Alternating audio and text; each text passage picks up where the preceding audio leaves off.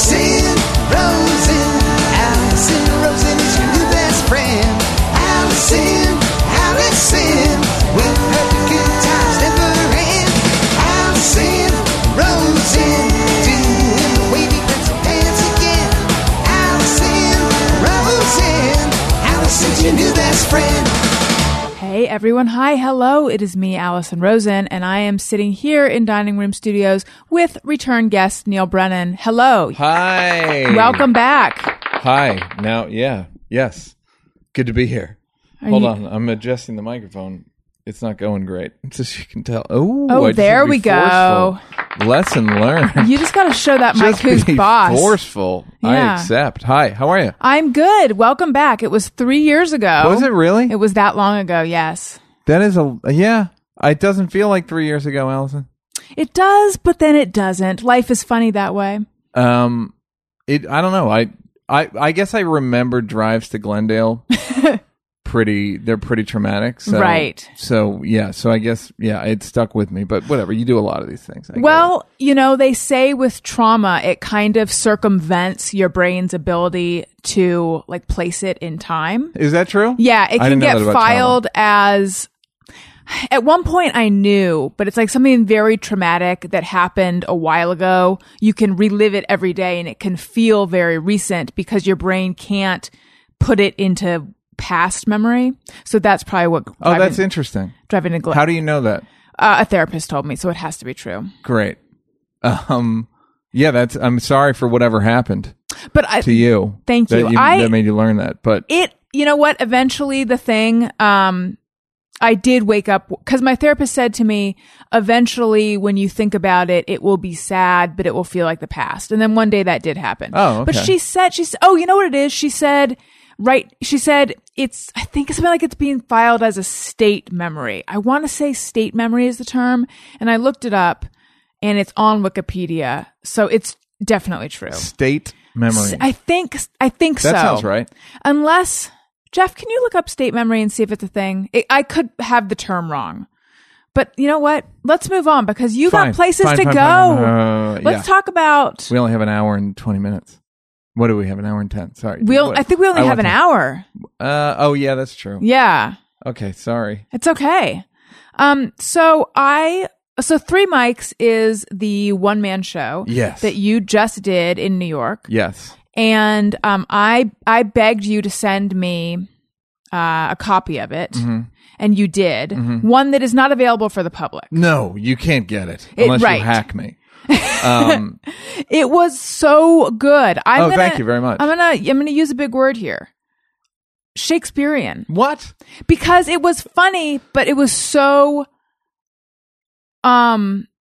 stirring and like it just felt epic. Feels like just emotional, I guess. Yeah, that's cool. Really, that's very nice of you to say. Very deep. It was very brilliant. So for people who don't know the premise, can you explain? Yes, the premise is basically theater stage. I did it at the Lynn Redgrave Theater, and by theater, it's not a big theater. It was like, 8 rows, but it's on all sides. So it was 200 something people a night, 250. And 3 mics on the stage, equidistant from each other. And I just alternate mics. I do one is for stand up, one is for one-liners, then the middle one is for like true emotional monologues, I guess. Mm-hmm. They're not they're true. So they happen to me or whatever. It's my understanding of things. So I'll do 10 minutes of stand up or 12 minutes of stand up, and then I'll get a laugh and we'll black out, and then I'll go to the personal mic and I'll talk there for 10 minutes, black out, go to the one-liner mic, do 7 one-liners, and then back to the stand-up and repeat thrice. Because we're getting Shakespearean, I went with thrice. I like it. Thank you. When I heard the premise, for some reason I expected the middle mic, the like emotional monologue mic. I expected those to be shorter. I think I was almost expecting those to be like one-liners, like, a joke, and then like, I was afraid of this when I was 4, and then you move on to the next one. No. And it turns out like it's much longer than that, and like it's twice that length. I say 3. No, I'm kidding. No, it's 10 minutes usually. More than thrice, yeah. Like, and kind of unrelenting. Like, I mean, actually, there are some jokes in it, but it's like that's what's like. If you like it, it's going to be on Netflix, by the way. Like, oh, good. I'm shoot it for Netflix. I'm going to shoot it in August. It looks like, and then try to release it by the end of the year. That's the plan. So, I mean, that's incredibly vague as well. So yeah, like I'm gonna do it for Netflix, but it is like very unrelenting's kind of like when I'm talking about the emotional stuff, it's just kind of raw is a word that's overused, but it's just like I think some people are like, fuck, man, can you stop talking about this? Like no one ever said that probably, but like there are times when people I could tell where I talked about certain things and they're like, if I'll pay you to stop talking about this. So yeah, so that was it was fun to do. I did it 40 times in New York. Yeah, it's like the level of honesty. It's really like you're just like, I'm going to make you laugh and I'm also going to just rip open my stuff for you. Because I feel like everybody has stuff and then we play this game where we all act like we don't. Yes. And it's like, all right, I'll go first. Here's my shit. And then, or 3 of my things, that I'll openly talk about. And I think also I talk about it without shame, really. Mm-hmm. Like there are things I'm ashamed of I talk about depression. I talk about my father dying, and then I talk about being kind of a star fucker. But that I'm embarrassed about. The star fucker part, because it's a character flaw. Mm-hmm. I explain why and all that stuff, but it's basically a character flaw. Like, so the other stuff is just sort of haphazard that like just happened to you. Yeah. Yeah. But, although there's people out there, it's like, depression's a choice, which it's not, but, fuck those people. Yeah. Somebody asked me if I tried getting a puppy. I swear to God. He's a nice, funny guy too. But so, yeah, so it's trying to be honest in a way that people are actually on podcasts. Like, it's kind of based on doing podcasts, like when I would do podcasts, or even when I would watch friends do TV or podcasts, I was always so much more interested in that part of them. The honesty, yeah, and the vulnerability. Somebody said, a comedian said, the more I know someone, the less I want to watch their TV show, which I think is true. I think in the case of this show, though, this is shit you would not get unless you were very close friends with me. Mm-hmm. Almost like unless you're my girlfriend, you wouldn't hear this shit. Right. Well, I felt like we went pretty deep when I had you on the show. Yeah. Last time. However, we didn't talk about depression. We didn't talk about this stuff. Yeah. And yet, we talked about codependency, we talked about narcissism, but I didn't realize how much of it, although it makes sense, came from your childhood and your relationship with your father. Yeah. I mean, that's what's disappointing about these parental relationships is they're very hard to discount. Yeah. It's like, you're not just some dude. Right. You know what I mean? Like, you're not just some lady. Like, that's the thing. I don't have kids, and that would be the thing that I would worry about most is like, I'm this psychological, I'm not even a person, I'm a symbol. Mm-hmm. If you're a parent, you're a symbol. You're like the president of their world. And yeah. And so everything you do has long-term consequences. It more so in that than any other, almost more than any job you can. It's like, unless you're running like a chemical company, mm-hmm. like the long-term consequences of parenting are unspeakably long. So I would take that seriously. But it's almost like most parents don't realize it, or I think you're so overwhelmed, you can't worry about it. I am pregnant right now, and my husband and I were just last night talking about our upbringings and what great parents we think we're going to be. Right. And it just hit me one day. It's twins. which is insane.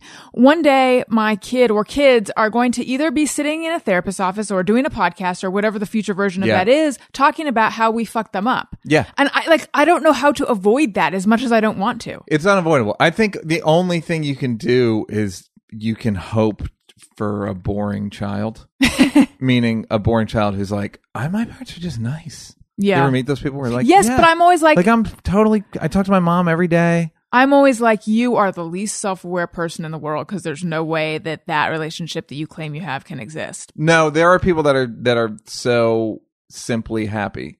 I don't get it. I don't get it, but it does exist. Right. You can't say it doesn't exist. You can say Okay. you don't like it. But Allison, I'm not going to let you fear say it. that. So you were the youngest of 10. Yeah. What did your childhood feel like? And what was it like? It felt like being raised in like a monkey house. Like kind of honestly, like it felt like being raised like in like a it on the one hand it's entertaining, on the other hand it's chaotic. Right.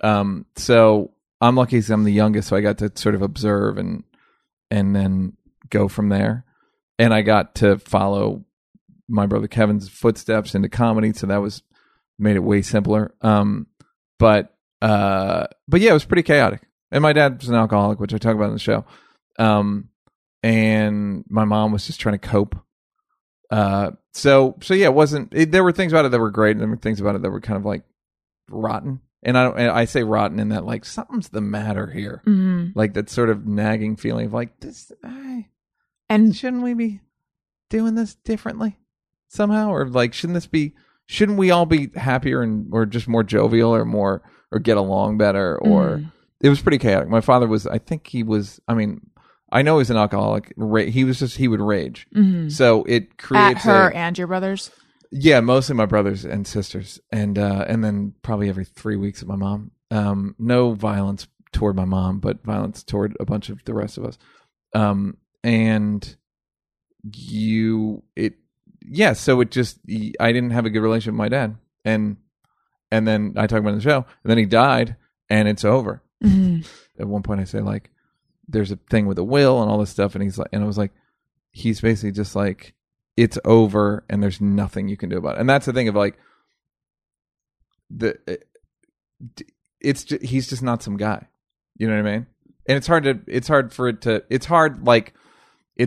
to not take it, to not feel like it's intentional after a while. So, and not even intentional, like, because the thing I cut it from the show, but it's like, how far back do you go?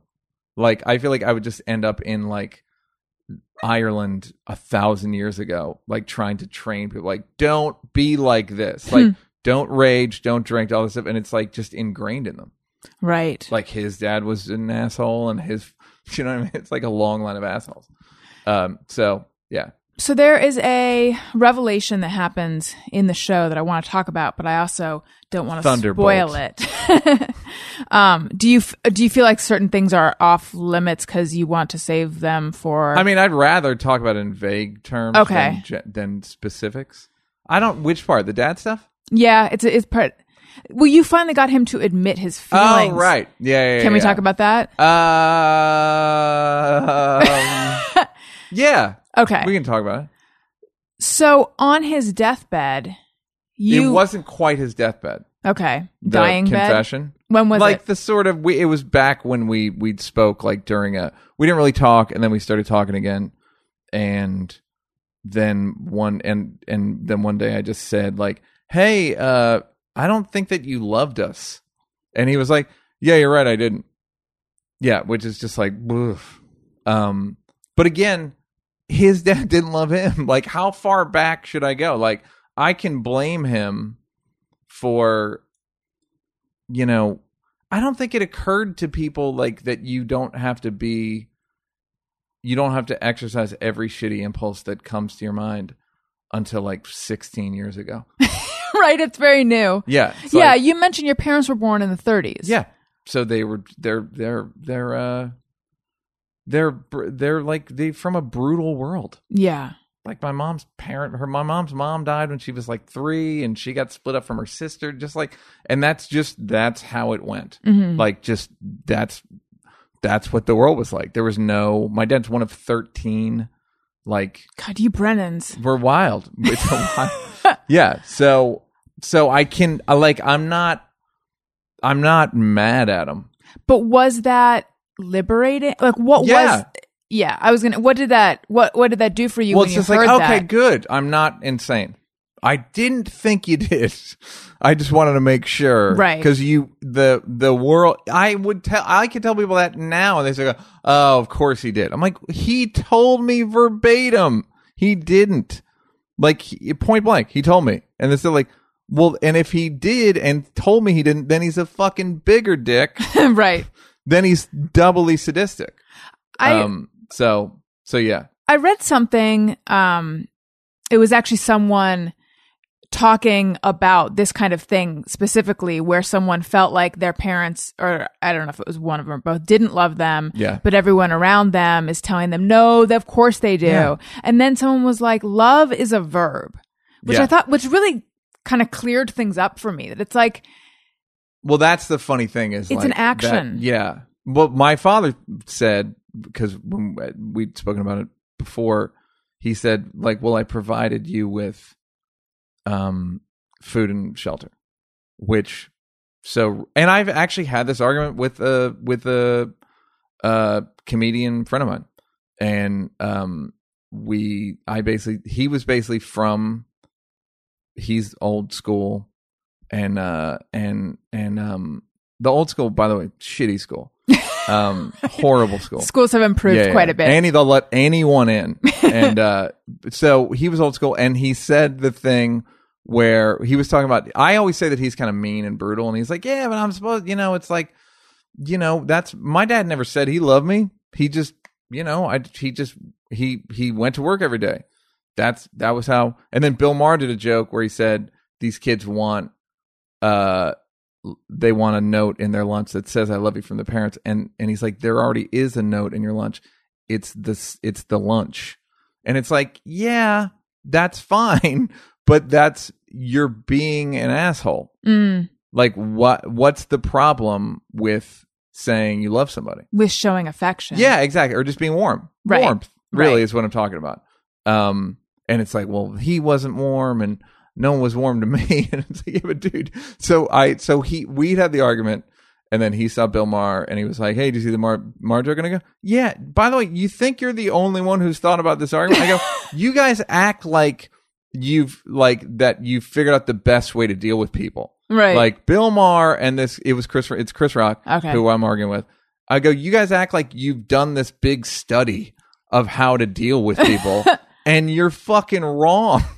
Like, because by the way, they have done studies, and the more loving a boss is, the more loyal people are and the harder their work. Like, so it's this thing of like, old school is the way to go. It's like, no, it's just familiar. Mm-hmm. And you didn't get love, or you got sort of, and so so now that's how you deal with people. So what is Chris Rock's argument that just not killing your kid is good enough? I realize I'm no. I should also say that Chris is like a prince with he's got 2 daughters, and he's adorable. And whenever if I'm on the phone with them and they come in, it's like a different tone and whatever.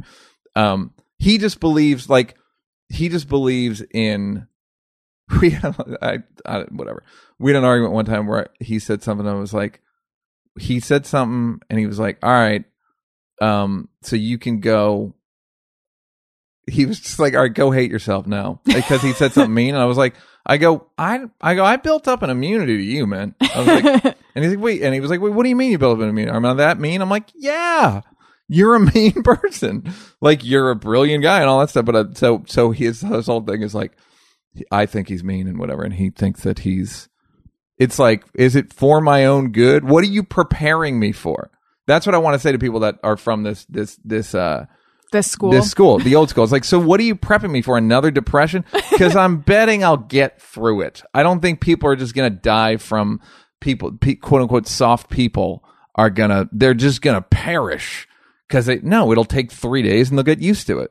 So now that things are nice and we're in peacetime and we're living in a prosperous time and let's just be, why don't we be decent to each other? Because that's the course of civilization is increased decency. It's like Obama said the other day. It's like, it's, for all this stuff, it's like this is the most peaceful time in human history and the most prosperous time. And so as much as people want to, I just find it kind of an affect. And I think it's born out of like, it's working backward from being a jerk. Yes. Is a justification or a rationale. Yeah.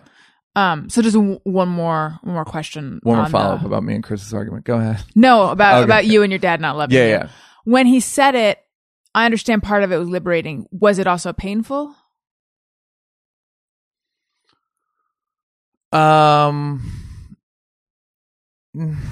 want to say yeah, but there's also part of me that was like, I had never thought he did. Do you know what I mean? Like, I was never under the misapprehension that like, oh no, I never bought it. I don't like that. Again, another old school move is you're shitty and cold to your wife except on your anniversary.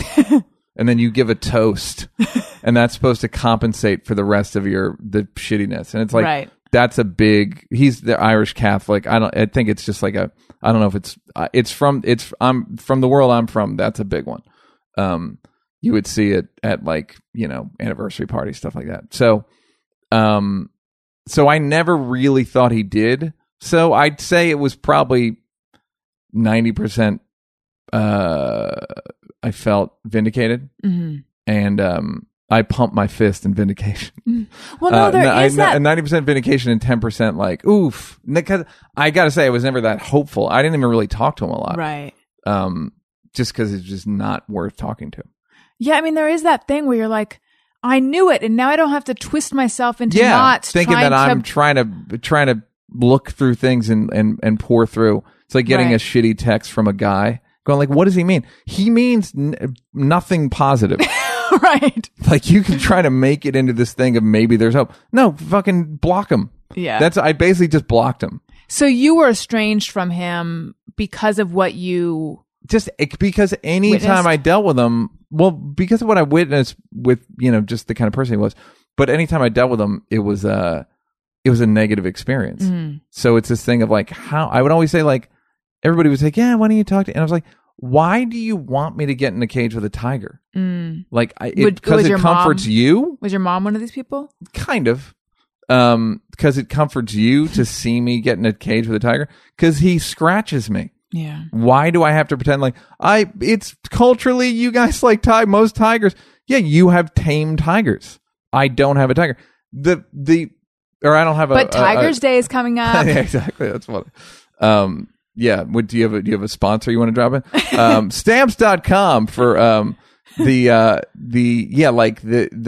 my tiger, and my dad would actually like that I called him a vicious tiger, by the way. Interesting. Because he's like sadistic like that. He would be like, I feel like he would have gotten a perverse pride from it. Ugh. Yeah. How do you get along with your Having siblings? said that, this isn't something I'm like obsessed with. I got to say, like, I talked about it in the show, but it is something of an origin story, but it's not really like, I don't know if it's defining. It's certainly influential. Right. But I don't know if it's like, I don't use it as justification for my behavior. How is your behavior? It's fantastic. It's I mean, in what department? All the departments. Like, I know you seem invested in self-examination and improvement. I know that you mentioned Al-Anon. Yep. And you mentioned 12-step in 3 mics. Are you talking about Al-Anon? I don't think I want to say. I don't want to say, because the thing about 12-step groups is if you mention it by name, then people associate you with it. And then people go, I don't want to go to that thing Neil goes to. Or they might be like, I do want to go to that thing. Yes, but you can't. It's not up to me to roll the dice. It's sort of just the policy. So I have gone to 12-step groups involving codependency. There's a few of them, honestly. And dealing with alcoholics and or drug addicts. So So, but now, did you have substance abuse? No, I've never issues? had Okay. substance abuse issues. By the way, you are just one of many people who's come on the show, talked about something 12-step, and then as soon as the mics turn off, they're like, oh, you know what? I shouldn't have mentioned that. We're like, that's fine. We'll take it out. So I don't know why I pushed my luck here. I don't know why I did it. I'm sorry. Don't worry about it. Okay. I mean, I didn't feel like I rebuked you. Okay. I didn't feel rebuked. Sit down. I did not feel rebuked. I just good. wanted to share the backstory of that. Yeah, I would want to talk about it because I like promoting it, but Right. That's just not the policy. Attraction, not promotion. So, but anyway, I was asking about so you seem like someone to me that is invested in self-improvement. When we last talked, I think you talked about, I don't know if I would say anger issues, but that you can be sort of an angry person. I've been dealing with I finally not broke down. I signed up for an anger management class. I don't think anyone would believe that. Because you're such a mouse? Because I'm such a little mousy baby. I'm such anger issues and started. So, and I've been reading an anger book, and I've been meditating a lot more. And in fact, I went on a 6-day silent meditation. Wow, retreat. how was that? It was crazy. It was fucking insane. It was a month and a half ago, maybe. Mm-hmm. I went. It was in Northern California. 6 days. Places called Spirit Rock, and they do these. They're called Vipassana. Basically, 75 people living in sort of like Olympic village, mm-hmm. and they ring the bell at 6 a.m. You go. No computer, no phone. Wow. No, that's awful. No television, obviously. No reading. That was the one that got me. Where I was like, oh fuck. And no writing. People ended up writing a lot, but I tried to just obey the rules just because I was like, if I'm going to do it, I should do it. Yeah. I saw people using the phone. I saw somebody smoking weed. People bend the rules, but it was crazy. It was 7, 8 hours a day meditating. But I got to say, it was 2 of the better days of my life best days of my life, because when I meditate, I smile. And then I just decided, because no one can talk to me, I'm just going to smile all day. And is that why you normally don't smile? No, because nobody normally smiles. That's true. You know what I mean? Yeah. But so it was fun to smile, and no one could ask me why. Oh, I see. And no one. The cool thing was, it's fun to. It was a fun environment to be in. It was like a reset button. It was like, this is the variable, and that's the control group. Because I hadn't been in that scenario ever. Right. I'd always, at worst, I had books. So or as I call them, my books. Mm-hmm. And so I always had something, but this was just nothing. Yeah.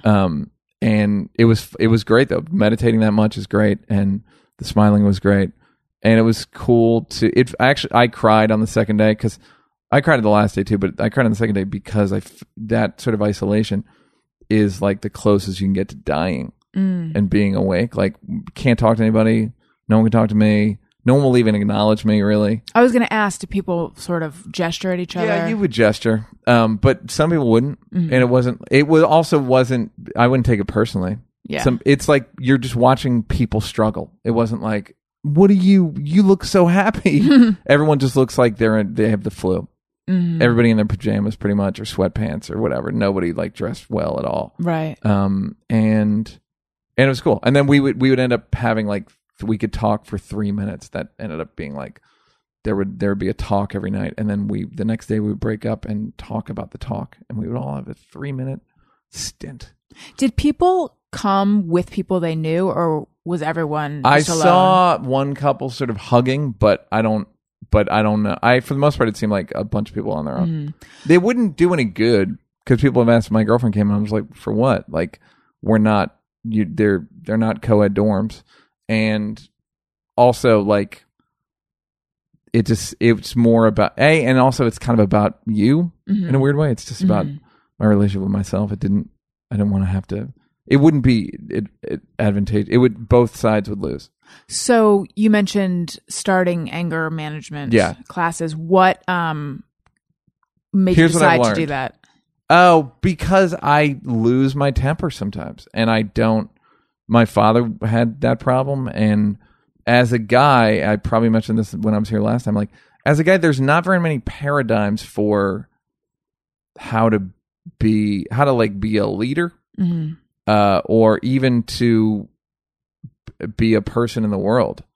Like, if that makes sense. Like, so I like at work or so. So it was just a matter of like, why did I lose my temper there? And then figuring out why. Any damage I thought I did, whenever I've like apologized to people, they're like, oh, I don't even remember that. So, you know, that's I guess silver lining, but I just didn't want to. It's just not cool. And I don't mean that like it's not cool like Fonzie. It's just like not. It's not. I just don't want to be that person. Right. Plain and simple.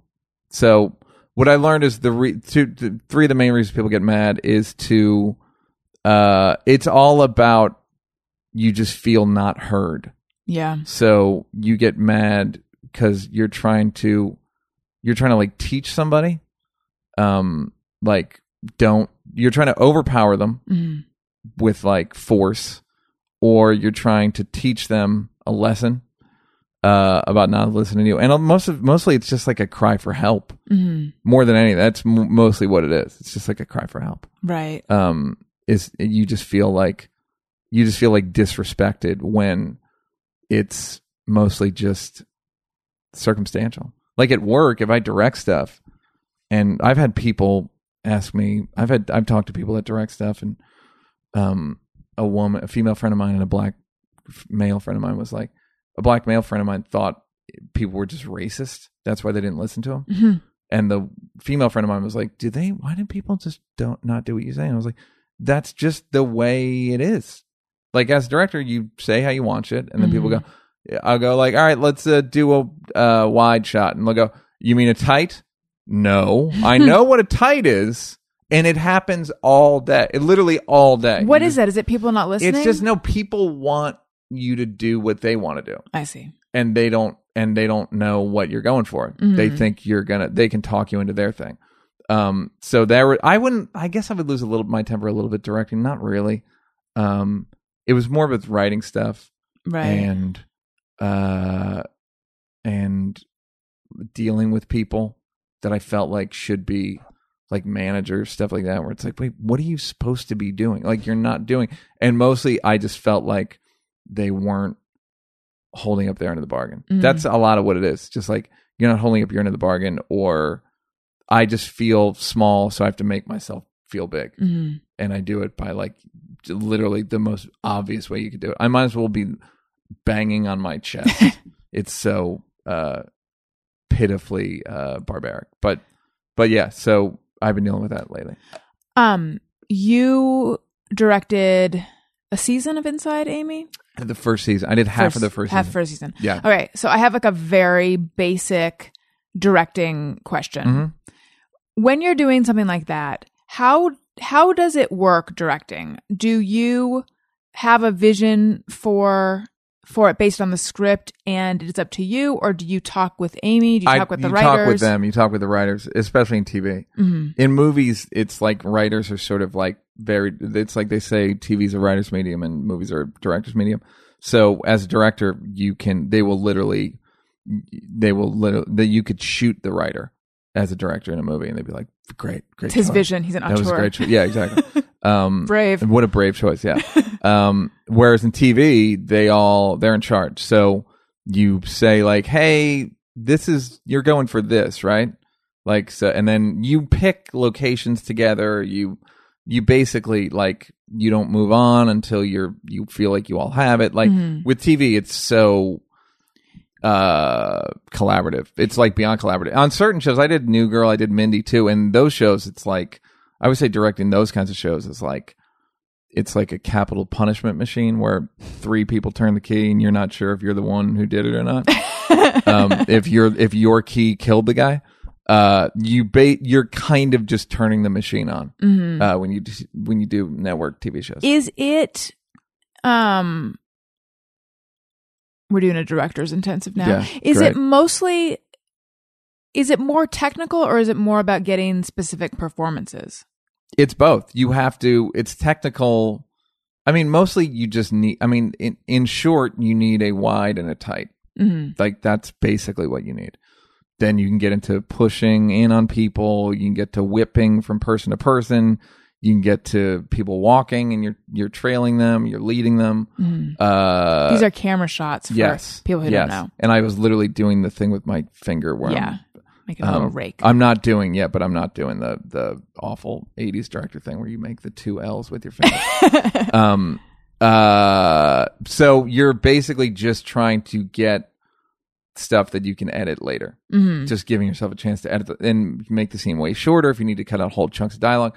So it becomes about picking locations that suit it, picking costumes that suit it, and then getting performances that you feel like are tonally appropriate and or funny. In comedy, it's funny.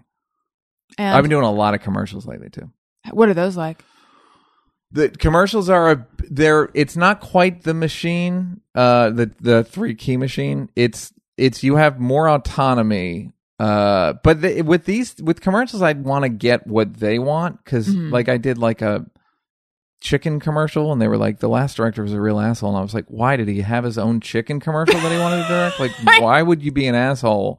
Yeah. If a chicken company asks you to direct their commercials, right? Like, what are you digging? What's your vision? on? But the problem is, a lot of commercial directors don't have anything else to do. Yeah. So they pour their fucking souls into, like, they go, you don't care about like doorknobs and stuff. People will ask me like, so you don't care about like doorknobs and like stuff like that. I'm like, I don't give a fuck about, like, why would I care about minutia that's not gonna affect? I generally just think that you just get funny people to say something funny and make sure it's in focus. I mean, that's obviously way simplistic, but like the reason people laugh is because somebody funny said something funny. Yeah. Like, so work backward from that and try to make it as good as possible and look good and skilled, and premium is the big word they use, so that everything looks like.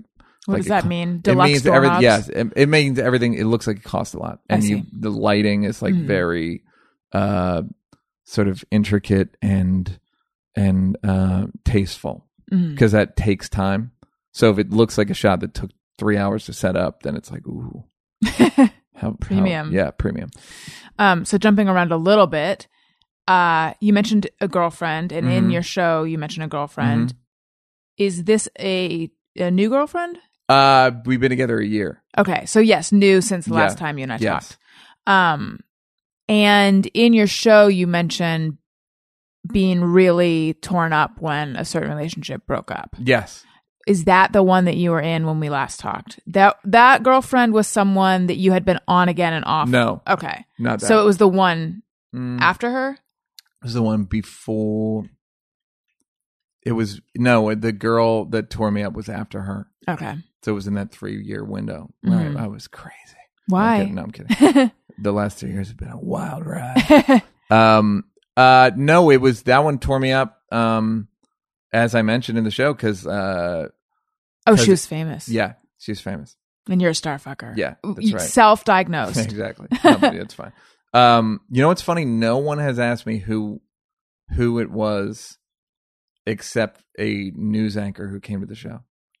Which is like such a funny, it was like, he's the only one. I was like, nobody asked. I'm dying to know. I know you're not going to say on air. I'm not going to tell you, yeah. But wait, are you not even going to tell me off air? I may not tell you off air. I don't know. Interesting. I don't know. I look forward to finding out. It's not, you'll be like, really? That's it. More than anything, you'll be like more confused than, not confused, but you'll be like, oh, that's surprising. It won't be like, of course. Was it Lynn Redgrave? You met her at the theater? Exactly. Yeah. She was sweeping up, and I was like, who's that older gal? Yeah. So yeah, she was famous, and it sort of made me go down the Starfucker rabbit hole, which 12-step programs were very helpful in. And more than anything, it was just like admitting it and then working backward from that. Like sort of acknowledging just like the embarrassment of it, and like it's dumb. It's also not adult.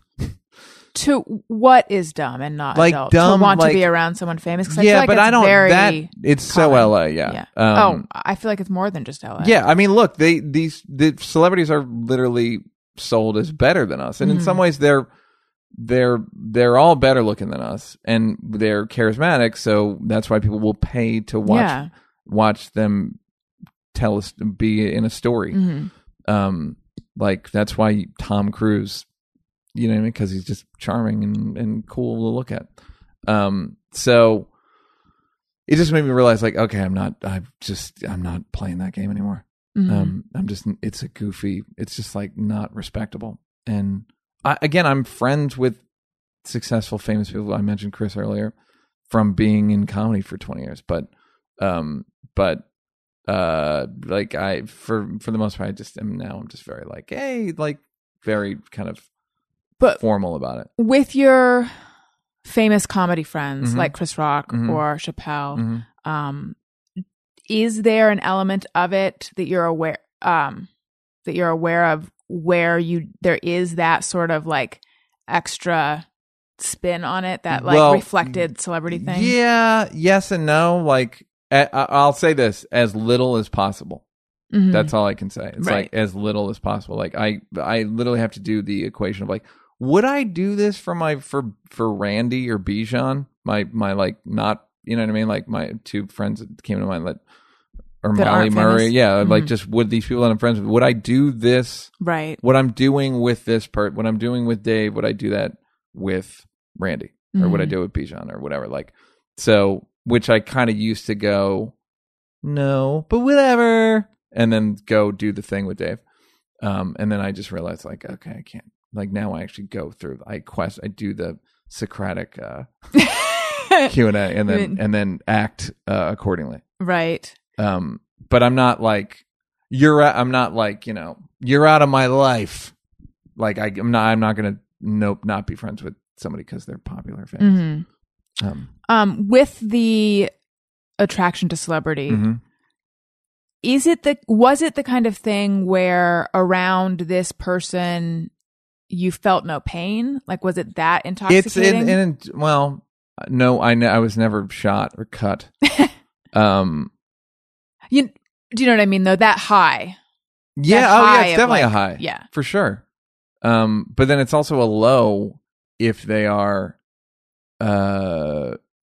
mean or disrespectful or dismissive or thoughtless or inconsiderate or whatever. It's like, that's the thing. Those were the lows with somebody like Dave. Is specific. I'm just thinking about him specifically in this story, but yeah, that's the low of like, oh, I thought I was, and then they're whatever, they don't see it that way. That's where it would be like painful. Wait, you thought you were what? That they don't see it that way? Some sort of, or like they're not.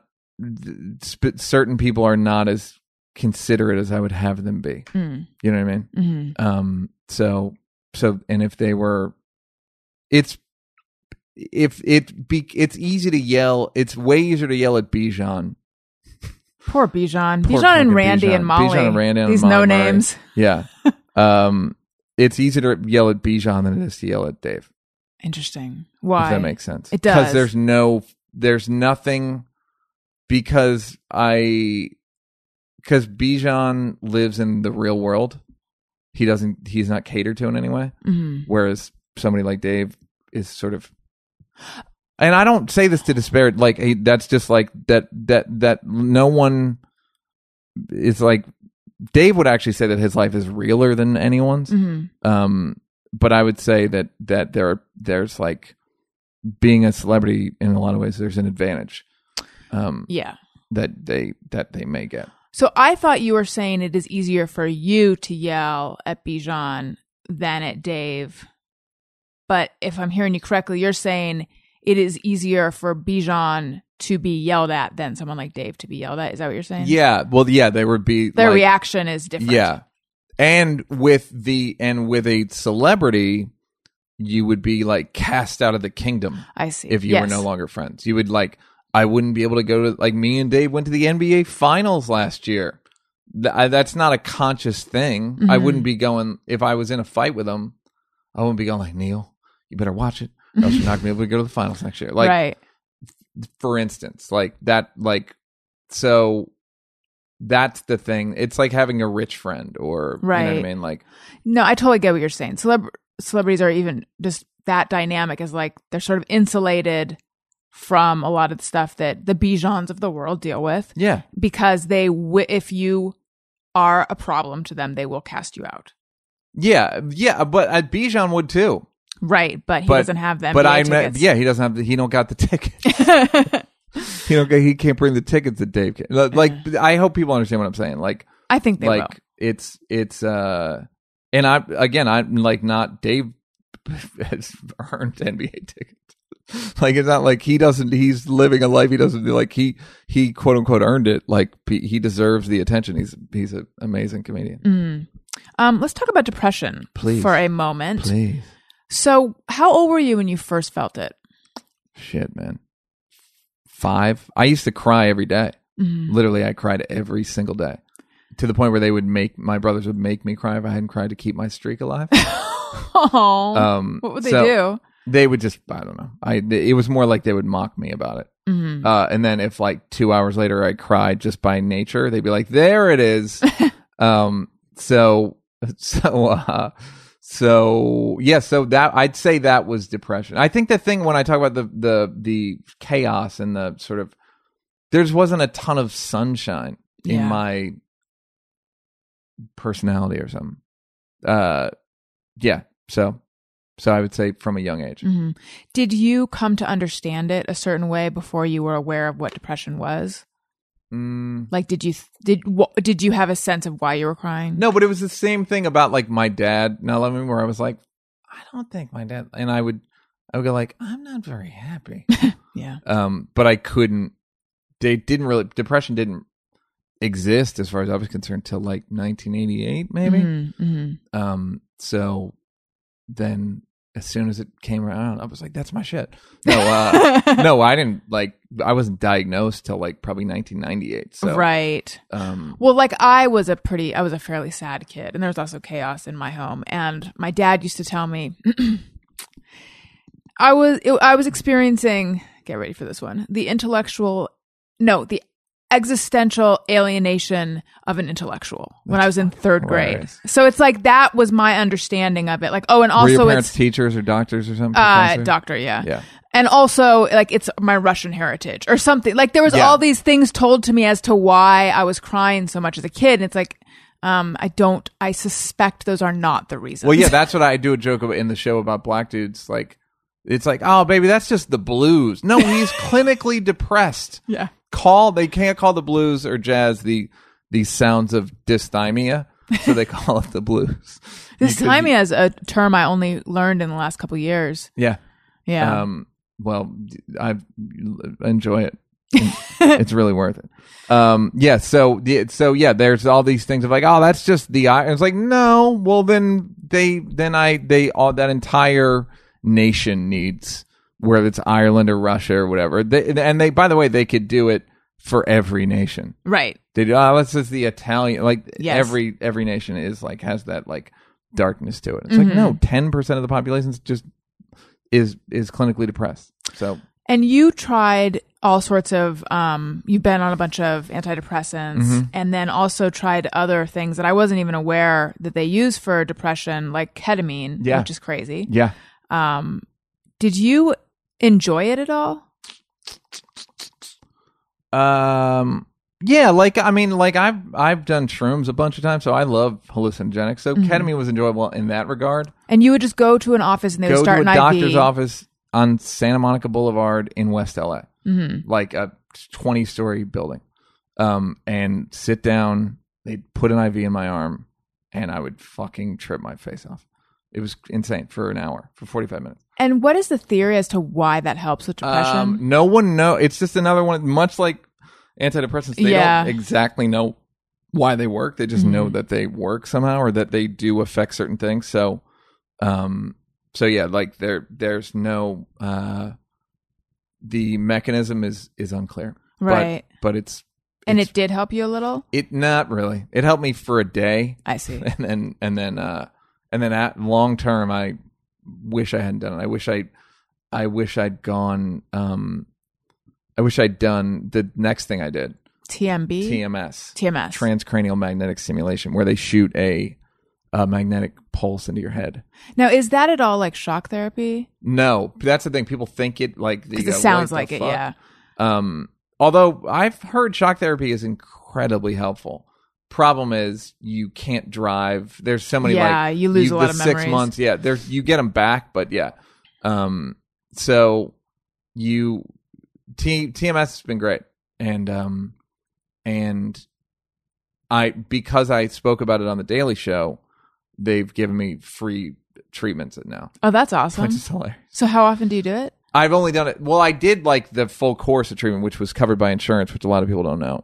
It's Blue Cross insurance if you have it. Mm-hmm. So it covers TMS. But I've only done it twice on the Daily with the Daily Show discount. Mm-hmm. TMS was really that like made me feel like markedly different. Like, oh fuck, like I stopped taking 2 different antidepressants when I started TMS. Right. And haven't gone back. Wow. Yeah. Oh, that's amazing. Yeah.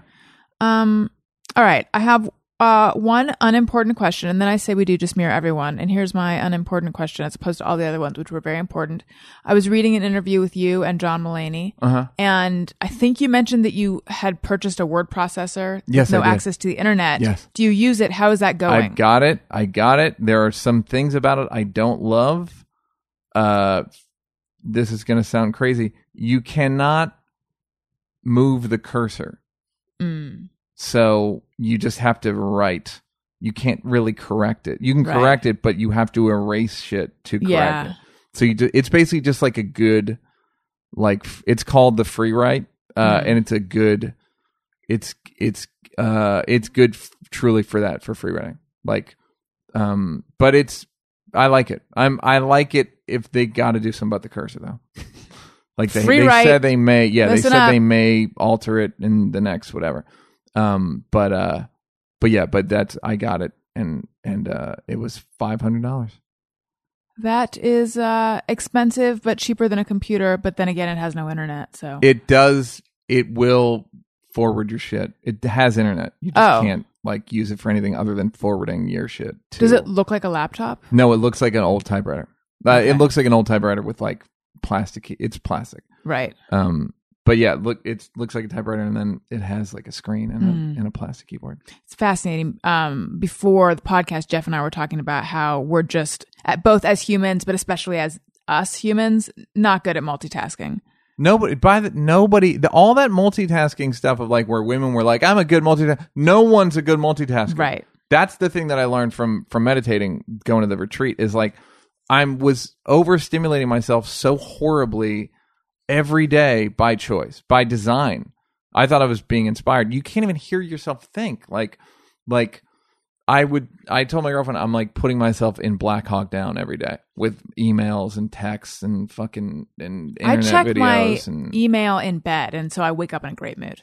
Yeah, I'm sure. It's so stupid. Yeah. No, yeah, you're stressing yourself out. Yeah. That's what I realized. It's like, oh, I'm just doing this to myself. Like I stopped listening to the radio in the car, so now I just drive around like an old person. But it makes my stress level, I think, is overall lower, which I'm grateful for. That is great. Yeah. So yeah, like it's hard to do, but it ain't that fucking hard. Yeah. Like, I've gotten worse the last 2 weeks because I've been like shooting something, and I've just been like, there's downtime, and I'll just go like, I can't really meditate on set, although I did yesterday. What are you working on? Can you say? I just directing a bunch of Best Buy commercials with somebody, with a comedian. Cool. So let's do Just Mirror Everyone. But first, I want to say, hey, if you're going to buy something on Amazon, which you are because they have everything, perhaps for upcoming Tiger's Day, maybe you need to buy one of these word processors that don't have the internet. Click through the Amazon banner on my website, AllisonRosen.com. It doesn't cost you anything extra. It helps out the show. Thank you guys so much for your Amazon support. Thank you so much for your PayPal support. PayPal links on the right side of the website. Thank you for your Patreon support whenever I get off my tush. And I don't normally refer to my butt as a tush, and I don't think I'm going to. Your keister, right? Talking about your keister? Yes, I am. Okay. I am. What is the Patreon? Yeah. It's sort of like Kickstarter, but it's recurring. Like people can subscribe to your podcast and then donate however much they want, and there are rewards. And I have been talking about putting my page up, but I haven't done it yet. I'm like overthinking every aspect of it. So I just keep mentioning it. It's been weeks now that I've been mentioning it and not doing it. So I think it's time. Let's do Just Mirror Everyone. Sometimes I ponder on something I have thought or done. Is it just me or everyone? Okay. Dennis Cox says, Just Mirror Everyone. Don't know what's more depressing, seeing a semi hauling individual cages with chickens in them or hauling empty cages. I think I don't know. They're both depressing. I'm going to go with empty. Does that suggest that someone just dropped off a bunch of chickens for their death? No. Yeah. Oh, yeah. Completely. But you could still imagine if there are still chickens in there. You can imagine maybe the truck will get into an accident. Yeah, and free the chickens. That's uplifting to me. Right. And then the chickens are free. Are you vegan? I am. Are you? I'm not. Yeah. No, but emotionally I am. So I'm a hypocrite is what I am. Great. Yes. It's not hard being a vegan in LA really? or New York. Oh yeah, well yeah. Or even most places you just eat Mexican food. Yeah. And it's just all you're doing, all these meat are doing is just delivering sauce to you. That's what you're tasting. Mm-hmm. Sauce and mostly, texture. I don't eat meat a lot, but I eat a lot of eggs. Yeah, my girlfriend likes eggs. Yeah, I expressed my dream to one day have my own chickens, but I'm so far from having my own chickens. Yeah. But it's look at you. You're so far from I can't You'll even never get my have your fucking own chickens. Patreon page up. Okay. Hansy Copperfield says, anyone else super thankful that farts can't travel back up as burps? Let's take a moment to appreciate biology. I never really thought about it, but yes, come to think of it, it's wonderful. Oh, like that a fart, something that comes out of your mouth would smell like a fart? Yeah. But isn't it kind of the same thing? It just depends when it decides to head on out. It is the same thing. Right. Well, I've always find it interesting is when does it go from burp to fart? Vomit to feces? It's one of the great philosophical questions. I would meditate on that. Yeah, thank you. I will. It's when does it go? When is it so if it happens here, if there's gas, another inch and it would have been a fart. Right. Yeah. Pretty interesting. And it's like, it's not deep people. I wonder if we're not wasting our time at all. No. If you burp, and by the way, we don't have much time. Does the gas feel like it didn't fulfill its destiny? Was it it never became a butterfly? No, I think it's a reaction. I think it's your stomach made it. Reacted. I see. Interacted with food. Or you could also give it credit for being like the alpha air. Right. Because it got it's like, out. I'm out. It got out over the fence right away. Fence, yeah. All right. Panda Elephant says, don't like when an American person pronounces literally in the British sounding way, literally. Sounds annoying and weird. I'll admit, I agree a little bit. However, there's a lot of people I like. Bijan, Randy. Molly Murray. Molly Murray. I keep leaving her out because she has a last name and it doesn't fit with the other ones. Who say literally, and I like them a lot. So I feel like I got to give them a pass. But in general, I prefer people that not have a British accent if it's unwarranted. Literally. I'm trying to think of I can't think of the last time I heard someone with the American accent say it like that. Listen to my podcast.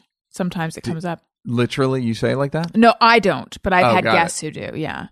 Okay. I will listen, but only for that reason. That's right. Okay. Dennis Cox says, I was like, two Coxes? It's the same person. When someone rings or This guy's hot. knocks. This guy's got a hot hand. Go ahead. When someone rings or knocks on my door, excuse me, let me just start over. When someone rings or knocks on my door unexpectedly, it enrages me instantly or scares me. I'm not sure I can tell the difference always. Yeah, I don't appreciate the unexpected doorbell, or I don't appreciate the unexpected person at my door. It frightens me. And the times of my life that I've answered it, I've always been unhappy that I did. Oh, like a random. It's always a solicitor, like always. Oh, right. I you don't ever have someone try to open your door with a key? No, That's pretty creepy. that sounds. That happens a lot in hotels. Yes. But I've had it in the last 6 months in my front door just because somebody was drunk or something. And didn't Like really, yeah. 12:45 to hear a key in your thing. You're like, wait a minute. And then they realize they came to their senses. Yeah. That's really chilling. I get mad when people use my trash can. You know what I mean? Like at an office situation, like, Yeah. no, do not put your trash in my area. Right. It's disrespectful. I used to get upset when people would throw their doggy bags in my trash can if I hadn't brought my trash cans in yet. Yeah. That's before I had a dog, though. Infuriating. But now that I have a dog, it's like open season. Oh, you get where they're coming from? Well, I feel like if your trash cans are still... Here's the thing. If it's a trash can on the curb and I can tell it's been the trash has just been dumped out, I always look in, and invariably there's like an orange peel, 6 Yeah. flies, and a bunch of dog shit. And I'm like, Yep. it's game on then. Yeah. I try not to be the first dog bag in someone's trash. I will say that I have a soft spot. I'm not saying dog I shit? don't put my dog shit in other people's garbage, but I don't want you to do it to me. Like most. Well, I don't know human where things. you live. I feel like that'd be traveling really far to do Most it. human things. Find Yeah. me. Come find me. I challenge you. Okay. Rich Bryant says, when I wash my hands, I hold my left hand still and move my right hand back and forth against it, as opposed to moving both hands. Well, now I have to imagine washing my hands. No, I move both of them. I'm ambidextrous hand washing wise. Me too. Yeah. What is he? He holds his left hand still and moves his right hand back and forth against it. I like put that, mine I in a think. splint and just for stability. It's smart. Yeah. Smart to have I have gear. a stand. I have a hand washing stand. I feel like the way he does it is the way that you see surgeons do it on TV, or actors Yes. playing surgeons on TV. You're right. They do have a specific way that they wash Yeah. their hands. They on have to Grey's go. They go Anatomy. up to their elbows. Yeah. And then they do that thing where they go like this. They hold their hands up in the air. What is that for? Because Someone. germs They germs just- are affected by gravity, and they all go down. If you keep them up, they. I thought it meant they just owned the sink. Yeah. Right. They threw their hands up because you get it. And lastly, Renelle says, just mirror everyone, waits till the last minute to get on the plane. Why wait in line and be on there longer than you have to? 1,000% no for me. I worked for a man. This was his philosophy, not mine. I'm very, like, if it starts getting late and Daniel's in the bathroom or something, I will begin, and we need to board, or not need to board, but we can board. I will begin to get nervous that I'm not going to get overhead bin space. That's my main thing. If I get on and my overhead bin space is already taken and I have to like walk in either direction, then I feel very agitated by that. And there's real repercussions, which is you may have to check your bag. Yeah, fuck that. Yeah. Or you're going to have to go through the embarrassment of having to walk backward in the plane when you land. Yes. Or the risk of someone taking your bag on the way out. I had someone do that, took my bag accidentally. You didn't have tinsel or some kind of ribbon around No, it to I didn't indicate have it a was rag. yours? And then I saw their bag come out, which I knew was their bag. Right. And thankfully I ran to the shuttle. It was one of those like shuttle things. Right. And got off first and just took my bag. But it was a fucking risky situation. Right. Do you think the person was like, hey, you're I taking think my they bag? have no idea that it happened. Right. Okay. I'd like to think that. Yeah. That is harrowing. So do you get on early then? Or not early? No, but I'm not. I'm a late. I You like are. to get. First of all, if you haven't joined pre-check, you're out of your mind. I need to do that. Join pre-check. Yeah. But don't you have to? You have to make you have to be interviewed at the airport, Yeah, but right? it's, I mean, I live in Venice, so it's. Aha! Expect my dog shit. Yeah, exactly. So I live in Venice, so it's easier, but you could just go. It took no time. It took 10 minutes, honestly. Yeah. It might not have even taken that long. Just get dropped off in front of it, and I need to do it then. you're going to be there early anyway. All right. Neil Brennan, it was delightful having you on the show. It was fun to do. Thank you so much. I'm going to try to end the show very quickly. You guys don't stop listening yet. I already mentioned, you know what? There's a bunch of stuff. There's ringtones. There's extra special episodes, bonus episodes. There's t-shirts and more. Just go to my website, AllisonRosen.com. Follow me on Twitter at Allison Rosen. Follow the show's Twitter feed at ARIYMBF. There's a million other social media things. Go to the website. Find out. Jeff, where can we find you? You can find me on Facebook and Twitter at Colonel Jeff Fox, or you can check out my new live show. It's going to be going on in New York at the Handsome Dick Manitoba Theater. It's a nice little 8-seat theater down from the Lynn Redgrave Theater. Perfect. And Neil Brennan, where can we find you and plug anything you'd like people to check out? You could find me on Twitter. I haven't been tweeting lately because I'm too busy meditating. My social media game's been garbage, but yeah, Twitter and I guess, I don't know, just Twitter. And look for your special when it's on Netflix. Yes. And yeah. Perfect. Yeah. Thank you so much. Of course. My pleasure. Listeners, thank you for listening. I love you. Goodbye. Hey, do you know about the Allison Rosen Show? We had a good time, but now we gotta go. Yeah, Allison Rosen